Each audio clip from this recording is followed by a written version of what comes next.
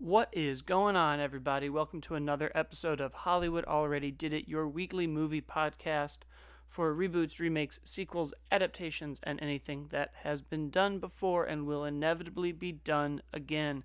As always, I am your host, Blake Schultz, and with me today is Zane Guzelderly. Hi, Blake. Thanks for having me. Oh, yes, it's a long trek as we self-isolate in the middle of this coronavirus. It's an interesting time for the theaters, isn't it?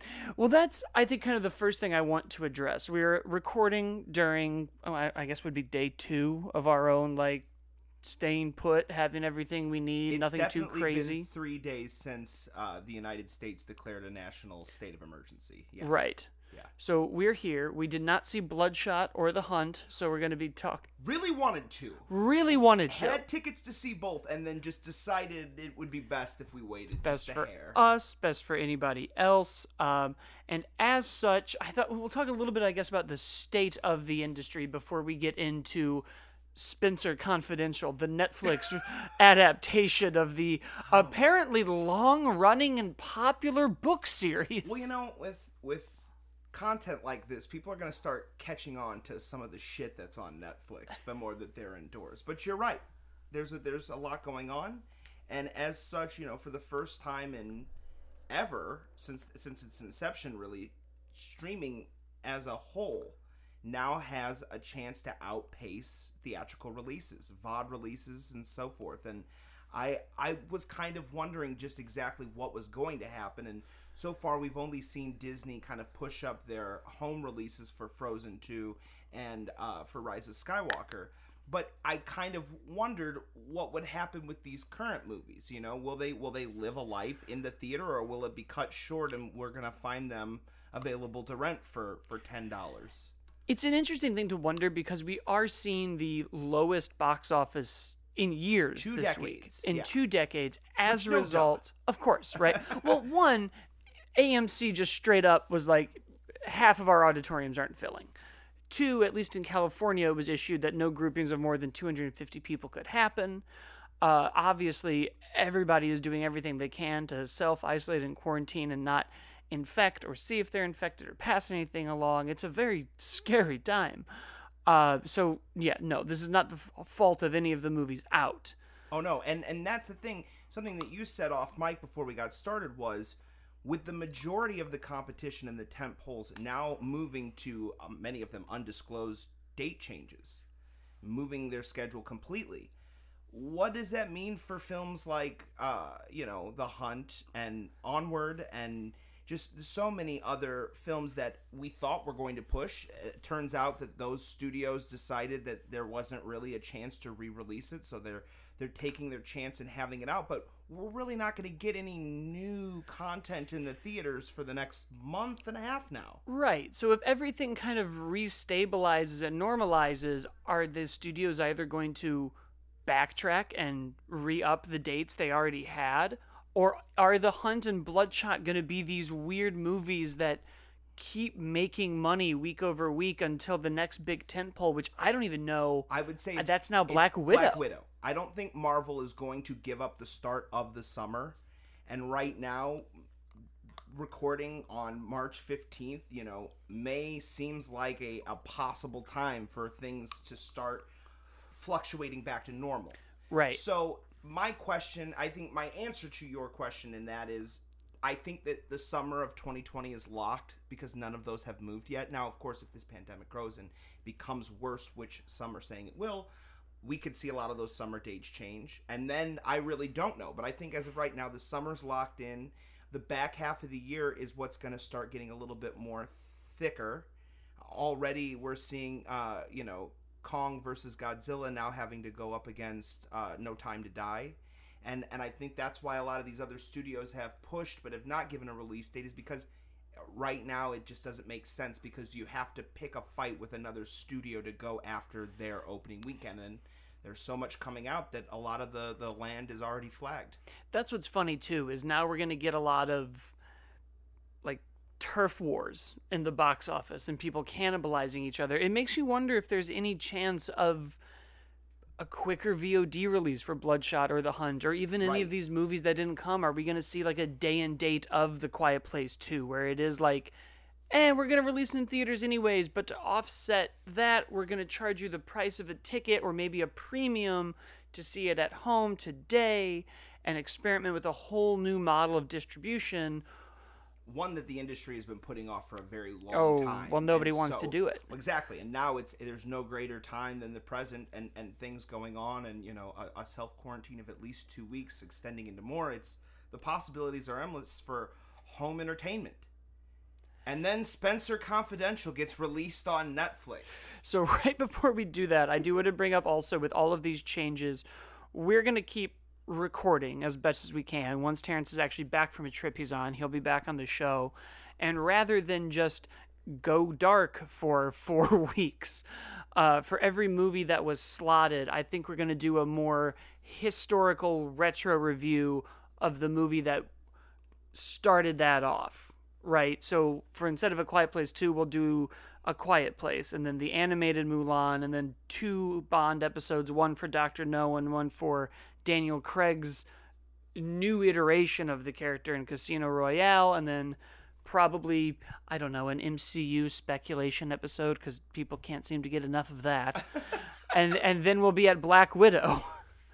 Hopefully by then it'll be normalized, and hopefully by then everyone will be safe. That also gives us a chance to record, if we choose to, everything in one big batch, and then not see each other for a while, and everyone can be as safe as they need to be. It is very serious, though. You should be as safe as you can be. In the meantime, we have such films like Spencer Confidential. Did you know this was a character, Spencer Confidential, before this moment? I kind of knew of the show, vaguely. And I knew of it vaguely because I knew of Miami Vice. And Spencer for Hire is a complete ripoff of Miami Vice. Even looking at the timeline, it came out a year after Miami Vice landed and was extremely popular and loved by critics and audiences. And so I don't even know the rival company that put it out at the time. ABC actually did in the late summer of '85. They put out Spencer for Hire. And Blake and I actually sat down and watched the pilot episode today for some comparison. Now, I have never read a Spencer novel. Have you? No, I didn't know that this character was a thing. Well, I figured it was like a small literary thing, but then you mentioned 48 novels since 1970, and I about fell out of my chair. So yeah, this has been going on since, let me pull up the exact date, 1973, from Robert B. Parker, who did pass away in 2010. And he pretty much wrote a Spencer novel almost every year, save for 1 or 2 gaps in this, from 1973 until the time of his death, with one additional one published the year after in 2011. From then, Ace Atkins picked up the license and the book and continued from 2012 into 2019 with Angel Eyes, a Spencer story.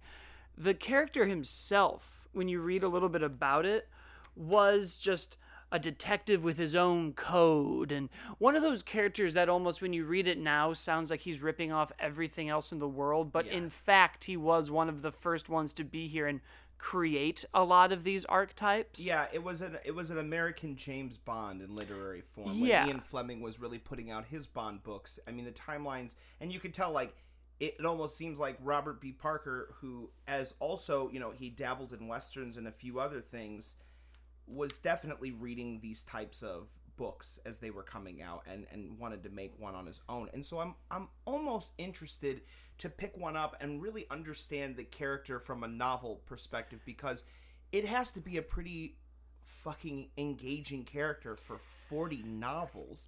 I mean, that's and watching the pilot, I kind of dug who the character was and what they were doing, and then for the movie it's just Mark Wahlberg, and I could not.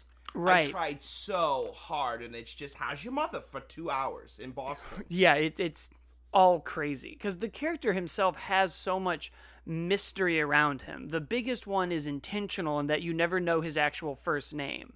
So there is a sense of, he served in the war, a little like John Hamm Mad Men type situation, where you have a character who's kind of unknown and kind of shady, but he has his own moral code, and he has his own set of morals, and he knows his own right and wrong, and he only ever stays with one woman because he's loyal to her and he loves her, and there's no one else for her. And at the same time, he walks the line like Dirty Harry, where he doesn't care if he's gonna punch someone in the nose and break them, or threaten them with a gun. Is it 5 shots or 6? So it's got that kind of like, I don't give a damn about the establishment, but I'm gonna work to protect you as the person, which everyone kind of loves in a way, a very A-Team-esque thing. Well, then you bring in Hawk in the books, who was his, like, gun-for-hire, play-by-your-own-rules, big magnum out all the time. So I think that was also the juxtaposition for the characters to have that, like, we're for the people, and sometimes that means the establishment also, but we're never gonna be bad people.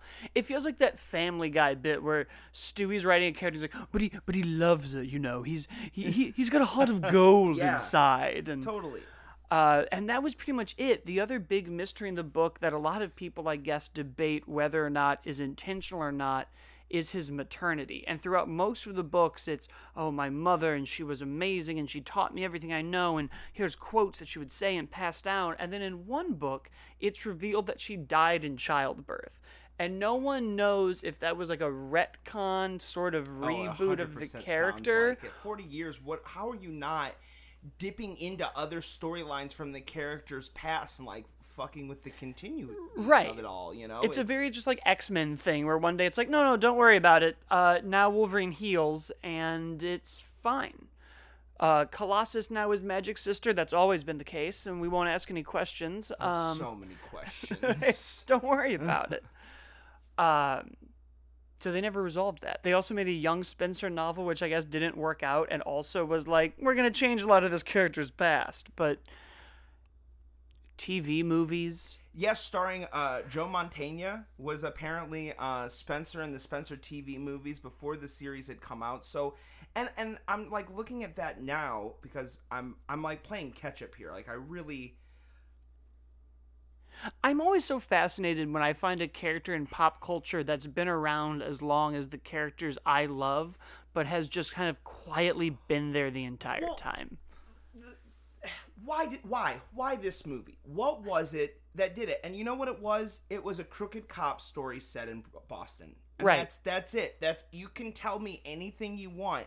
When they got in there, I think because this has been around for so long, they felt, well, we have to shake this up. But it's like they shook it way too much to the point where it doesn't really resemble any of the other Spencer properties I'm looking at. Even down to Hawk, who's now been made into I want to be the greatest UFC fighter of all time. The LeBron James of MMA, and give back to the community and do what LeBron did for basketball, but for MMA. And it just doesn't, like, it doesn't really work for me because Spencer and Hawk, at least in the television show, are like two halves to a whole. And like they you know, it's a partnership, and they both kind of have their own bounds of like what they're willing to do in a case and what they won't, and like where their line is, but they know that there's a line. And this one is like a mentor-mentee relationship because Alan Alda, could you imagine if it was Alan Alda? Right. Alan Arkin, who plays his mentor, Mark Wahlberg's, he's the one that's like, I need you to help him fight, teach him how to do this, that, you know, you're Spencer, you have to do these things. Like, it's kind of like they're talking about this character referencing his past and everything that's been done, but again, because of the way that Mark Wahlberg is playing him, I don't buy any of it. Well, there's very little context for the boxing subplot in this movie because it kicks off 5 years in the past, in 2015. We start with him beating his captain. That's right. And he goes to prison, and then very quickly in prison, Post Malone tells him to get the least intimidating person you could have found to go up against Mark Wahlberg. You put up in the very beginning of the movie. His face is all over the thumbnails for this movie, all over the advertising. And if you're listening to this and thinking, you know what, I'm going to watch this for Post Malone, he is in the movie all but 5 minutes. Yeah. Spread up. A little bit in the beginning and a little bit near the end, and he is not really in the film. And then he's gone. And he shows up to be like, don't come back to Boston. So we kick off right away with one of the most generic, by the numbers cop setups, like all the way. It's so I always know that a movie plot point is like pretty overdone when I was first exposed to it by Daffy Duck. If my Sure. first reference of it is like the Looney Tunes being like, and don't you stay out of here, Bugs. I'm like, oh, this was done enough times that we boiled it down to a kid's show and used it to make fun of it, starting here. Then we meet this character, and it's as if they assume we know Spencer had this like rocky story. Oh, 100%. And it started like, we're making this movie for the fans. This is the Spencer film to end all Spencer films.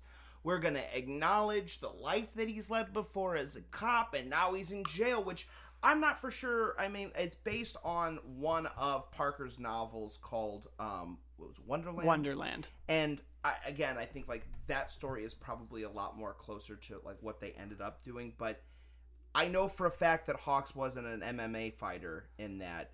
And I know that, like, what that story was not what they ended up doing. Which is labeled as a comedy, by the way. I want to address that if... You kept saying that while we were watching it, and I kept being like, I think Zane just believes that this movie should be a comedy. Because there's nothing comedic happening. But you get the tone and sense in, like, the marketing and, like, the posters and even, like... It's Mark Wahlberg acting in a Mark Wahlberg Will Ferrell movie without Will Ferrell to be there to be funny. Well, and then I looked it up, and like Wikipedia, Netflix, Rotten Tomatoes is like the new action comedy, and I was like, man, somebody really believes that this is funny. Oh boy, and it was a whole lot of dull, flat action and almost no comedy whatsoever. The worst musical cues that were made to be like and these a Talladega Nights fight scene. These are songs you know and love. These are like, you've got Sweet Caroline, you've got just this whole like rockabilly 80s, these pop giant songs. It's the awesome mix from Guardians of the Galaxy if Peter Berg got his hands on it. Yes, it's the discarded mix that like even James Gunn was like, these songs are just so overused. There's no point in using them now. And Berg's like, and Peter Berg had been playing Rock Band and Guitar Hero and was like, there are no other songs. I mean, I didn't see Mile 22. You did in a way.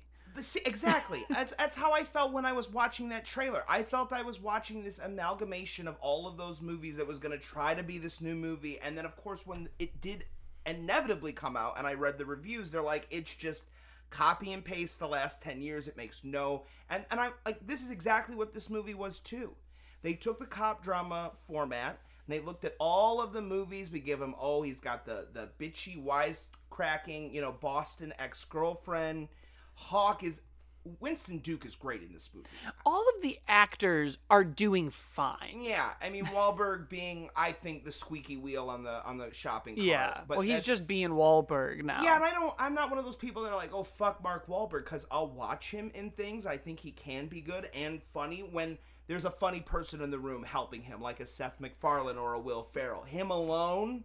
He doesn't know to really improv the punchline or do anything really funny, and it's not written in the script either. So they're like, this is going to be fun. We're going to have a lot of fun. And you're not even having that. Yeah, no, that's very accurate. But I feel bad for all of the actors, because Winston Duke, Liza Schlesinger, Mark Wahlberg, they're all good at what they do. I've liked them in everything else I've seen them in. And here, like, Eliza is just playing this paper-thin, incredibly generic white blonde girl from Boston who's just everything. Well, I'm a self-made woman and I have a very successful business. And how dare you come in here? I'm gonna push you back. I'm gonna stand up to all the men in the boxing club, and it's gonna show that I'm powerful. And it's like, yeah, and it just comes across as cheap and non-genuine. It's not her fault. It's this dialogue of like, don't fuck with me. Like I am not to be fucked with. And it's just like, and then like you go and have sex with him. She keeps saying one thing and then doing something else, and it's not a character flaw. It's just, like, again, bad writing. And even, like, all of her comedic moments are still shot like this Departed knockoff. Even when we go to her apartment and we see her business with all these dogs, and they're like, what is this, a kennel? And she's like, well, it's my home, and it's also my business, and I'm very good at it. And you're like, this should be very funny. Right, but they think by putting enough dogs in the room that it's just, and hilarity ensues... We don't have to write anymore. The dogs will shit everywhere and it'll be hilarious. And it's not shot to be funny. It's almost shot to be sad. Like it's almost shot to be like, and look how rough it is. Yeah, it's flat. It's all very flat. It's very, very flat. I mean, they have Alan Arkin showing up. And they have like Mark Maron showing up. Well, just to show up to be in the movie. They've got all the people who have Netflix deals. Yes. Liza They Stand were all Up. just a phone call away, Yeah, right? Alan Arkin in The Kaminsky Method, Mark Maron in Now they've Glow. got Winston Duke. Once they get you, they've always It's like got you don't get to leave. It's like they're all self-isolating at a Netflix stage room during this virus and just had a generic Boston script from 1993 lying around. And like, and here's where I get really like, why the fuck is this movie getting made? Why? Because it's easy. It's on Netflix. They want it. They've got the people. It's a tax write-off for most things. They got a weekend back in Boston. I get it. But when you look at what Peter Berg has done as a director, and in the last decade and a half, with Lone Survivor, Deepwater Horizon, Patriots Day, he can make really good, compelling movies, and he can make Mark Wahlberg compelling. He's been in every one of those. Yeah. So the guys like each other. They go have a fun weekend. Just don't bring the camera with you. Just go have a fun weekend somewhere, because we don't want to watch This really it. is the Mark Wahlberg version of Adam Sandler being like, I made a comedy with my friends, except Mark Wahlberg makes crooked cop movies in Boston with his friends. And, like, here's the thing. Screenwriters in L.A., they were reading Wonderland. That's one of the newer ones you said, yeah, right? 2013 or 14. Still, I mean, like, that's 6 years ago. People were reading that when it came out. They've been reading Spencer for a long time. It's been picked apart. At least four television movies, an entire like run on the show, and now this, which is like, why even try to bring the Spencer character into this? Because there was really nothing in here that screamed originality, clinging to that franchise. And there's not even anything like 2020 about it. None of these characters have any agency to what they're doing. There's no urgency to get anything done. He just sort of seems to solve this murder case because he's bored and they were his friends. He goes to jail in 2015 for 5 years. And when he comes out, he like runs into this kid and he's like, I can't give it to you. It's in the cloud. And he's like, what's the cloud? Get the cloud. Get your cloud. And I was like, he doesn't know what a cloud was? Like, that was a thing in 2015. And then it cuts to him and Winston Duke, and he's like, well, you've got my computer. He's like, I don't know how to turn on this computer. Yeah. I don't know. And I'm like, 2015 it's not like Captain America's being unthawed. And then they just drop that bit. They really got into the best intentions with being like, you know what we're going to do? We're going to do Starsky and Hutch in Boston. That's what we're going to do. There's a Spencer property we can get at Netflix, and we'll just do whatever the fuck we want with it. But think about it, you know? It'll be like Starsky and Hutch. We have all the music drops. It's everything. Everything that needs to be checked off the box is checked off. And then what are we left with? We're just left with the box. We're left with nothing. And yeah, just unoriginal moments and beats that are just stale. This is what would be on the shelf if scripts were like toilet paper right now. It would be the last thing you would want to buy at your local Ralph's in this time of crisis. But because I just keep wondering, we talked about this a little bit where I said it's almost like they took Spencer from the TV show and put him in jail in 1983 and now he's out. And we both immediately were like, well, that's the comedy. That's what they should have done. And it didn't need to be Mark Wahlberg. It could have been some older fading star that's like trying to be Spencer in 2020. It could have been Alan Arkin. And look, that's not the most original idea either. They just tried to do that shit with the new Shaft movie, and it did not work. Right. That was just like a weird thing altogether, but you just had this young character that came along for the ride that's like, we don't need you, old man. Like, is it the genre? Is this just kind of too old of a genre to connect anymore? Do we have so much of it in the 70s and 80s that now we're like, ugh? Maybe. I think that there's still a demand for cop. I think there's a demand for action. Well, yes. And I think that I mean action without sub-action in it. Like a Marvel film or a space thing. And it's like, oh, it's like this with action. It's like we're just not getting those action movies. And one of those in the sub-action is cop movies. Cop stories, buddy cop movies. And, again, that's a formula that's still working. We're not making buddy cop movies. We're turning it into buddy movies. I mean, Lovebirds is, well, it's now ultimately delayed until whenever Paramount decides to release it. Right. But what are they doing there? They're taking the buddy cop and they're making a comedy with it, and it's just trying to be this thing that I'm just like, I see what it is. And people will go because they know that it's familiar, but I know deep down that there are still people that want this type of film that they were kind of promised and ultimately didn't get. Right. You know, and I don't even think it needs to be a mix of the two.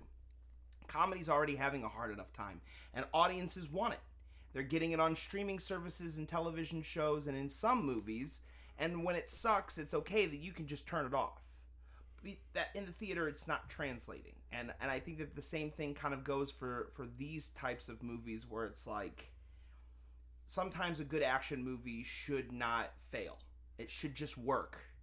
And this one, that was the weird part in a theater. Is while we were watching it, we both kept saying, I should like this. It has all the actors I like. It has a good mix of comedic people and a good mix of action people. It has a compelling enough story and mystery. All the beats are here. At times it gets very R-rated and gruesome when they're nailing cats on doors and blowing people through the head and machete wielding like terrors. Like I was like, yeah, that's pretty cool too. Yeah. And for a movie that keeps training Winston Duke to do MMA and boxing, dude doesn't get to do a lot of boxing in the last couple fights. No, he's just there to like slug shot knock people out. And like that's the other thing. He's in MMA, and like Mark Wahlberg is like teaching him how to like fight.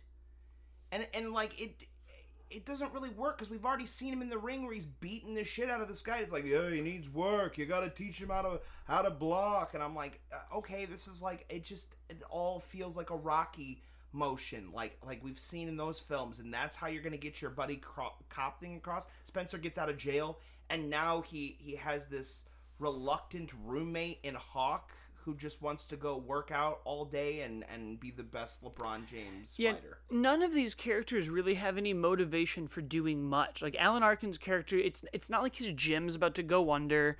It's not like he wants what's best for Mark Wahlberg. He's not trying to get him out of Arizona. He's not trying to hold him back. Like the whole, I guess, A story is Mark Wahlberg trying to get this trucking license to leave. He took the warning seriously. Yeah. He's gonna get out of Boston, and he has to pass a trucking licensing exam because this is the only job he could possibly do in Arizona, and it's keeping him tethered in Boston, a town that seems that he cares very much about and does not want to leave. Yet at every turn when the character is supposed to be working towards something, he is back at the DMV or the driving range, taking classes on how to drive a truck, test driving trucks, talking about Arizona, and it doesn't matter because at the same time he's like, I gotta help this guy. They've set the wrong guy up. It's not right. And for every character that should be antagonistic towards him, his girlfriend doesn't want him to do it. She calls him Batman. Alan Arkin doesn't want him involved. Winston Duke only gets involved because somebody killed a cat. All of these are characters that should be positioning themselves to stop him.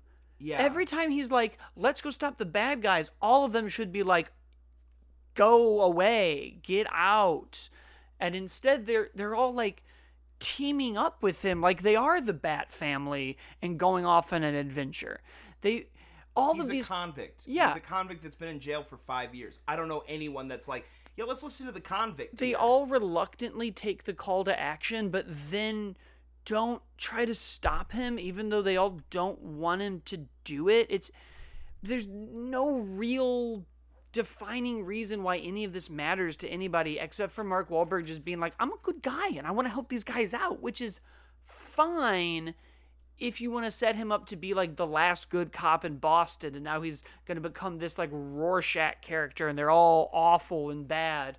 Or it's just going to be a slapstick good time and a comedy of errors while he's trying to like that's a good comedic setup. I'm going to take the warning seriously, but like everything I do, I end up in this case. Like, my trucking lessons had the guy that was the Corvette. He was taking the test with me. He's my study buddy. And Wahlberg is so confused with like what he should be conveying in each scene that it's just like, he's just doing the like, I just want to be helpful in every scene. And so it's like, what, you're driving 4 different stories? Do you even want to leave? No, you don't. No, wait, you do?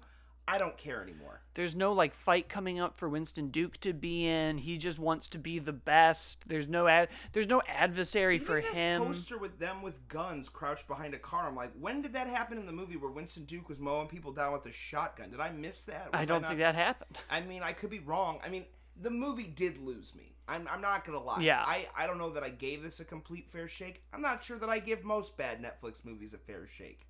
I paused this thing and thought, we've only got like 15 minutes left. Incorrect.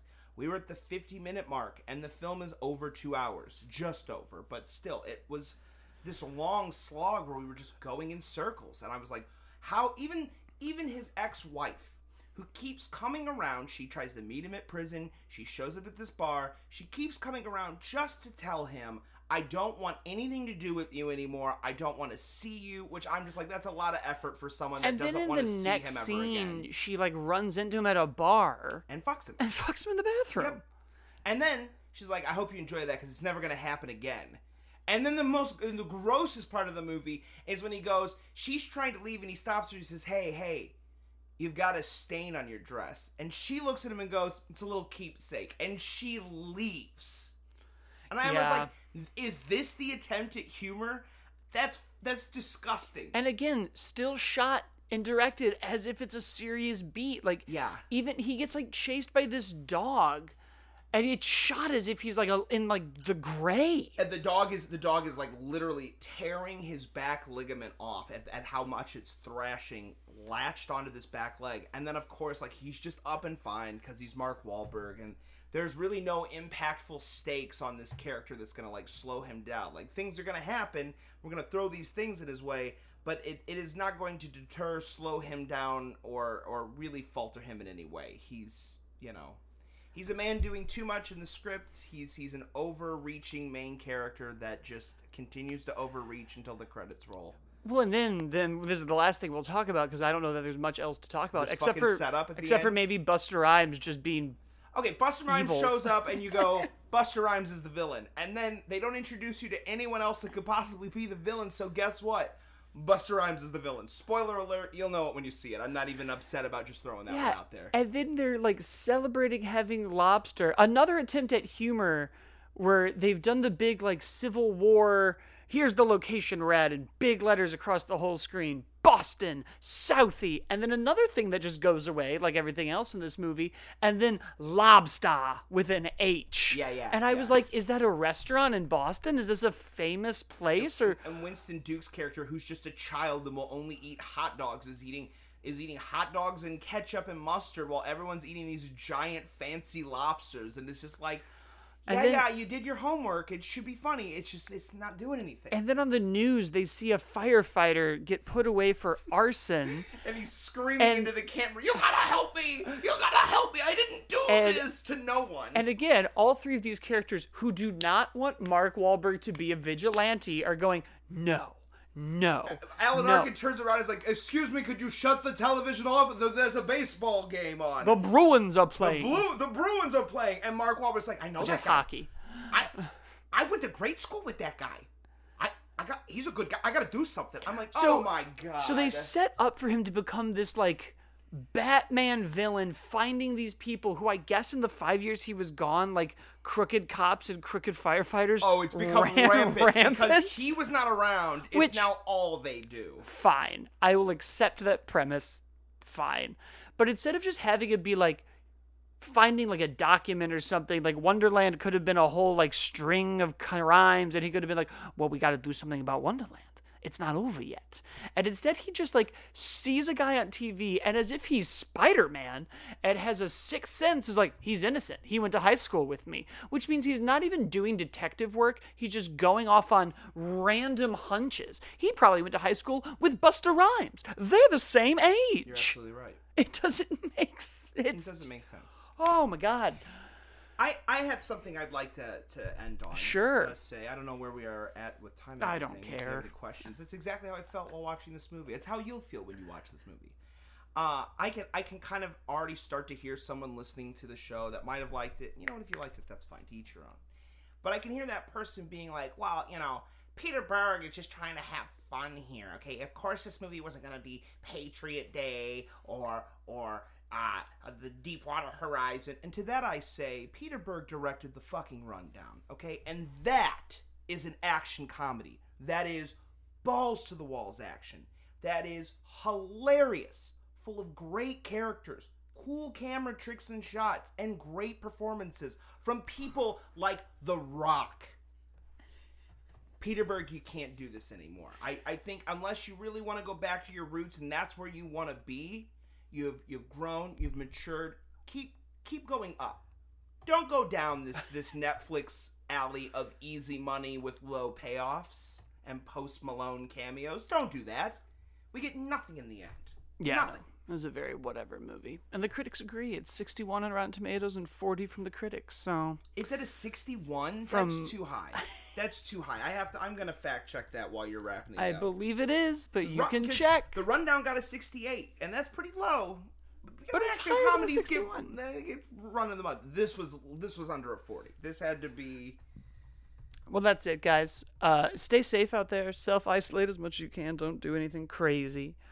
And we'll be with you each and every week. I got 43. I see 43. 43 Has on it here gone now. up? Well, yeah, there are 54 reviews now, and that's the other thing. Is it critic? What's critics and audience? I'm opening.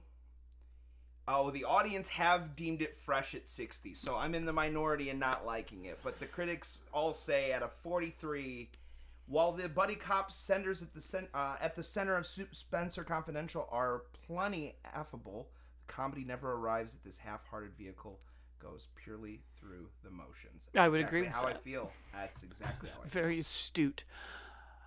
That's our show. We'll be here each week, like we talked about before, with fun retro reviews and history things until all of this resolves itself. Until then, you can follow us on Facebook at facebook.com/group/Hollywood Already Did It, on Twitter at HollywoodADI, on Instagram at Hollywood Already Did It. I'm at As Always Blake, and Zane is at Zeguz Elderly. And stay safe and sane, friends. Wash your hands. Don't touch your face or this movie. Yes.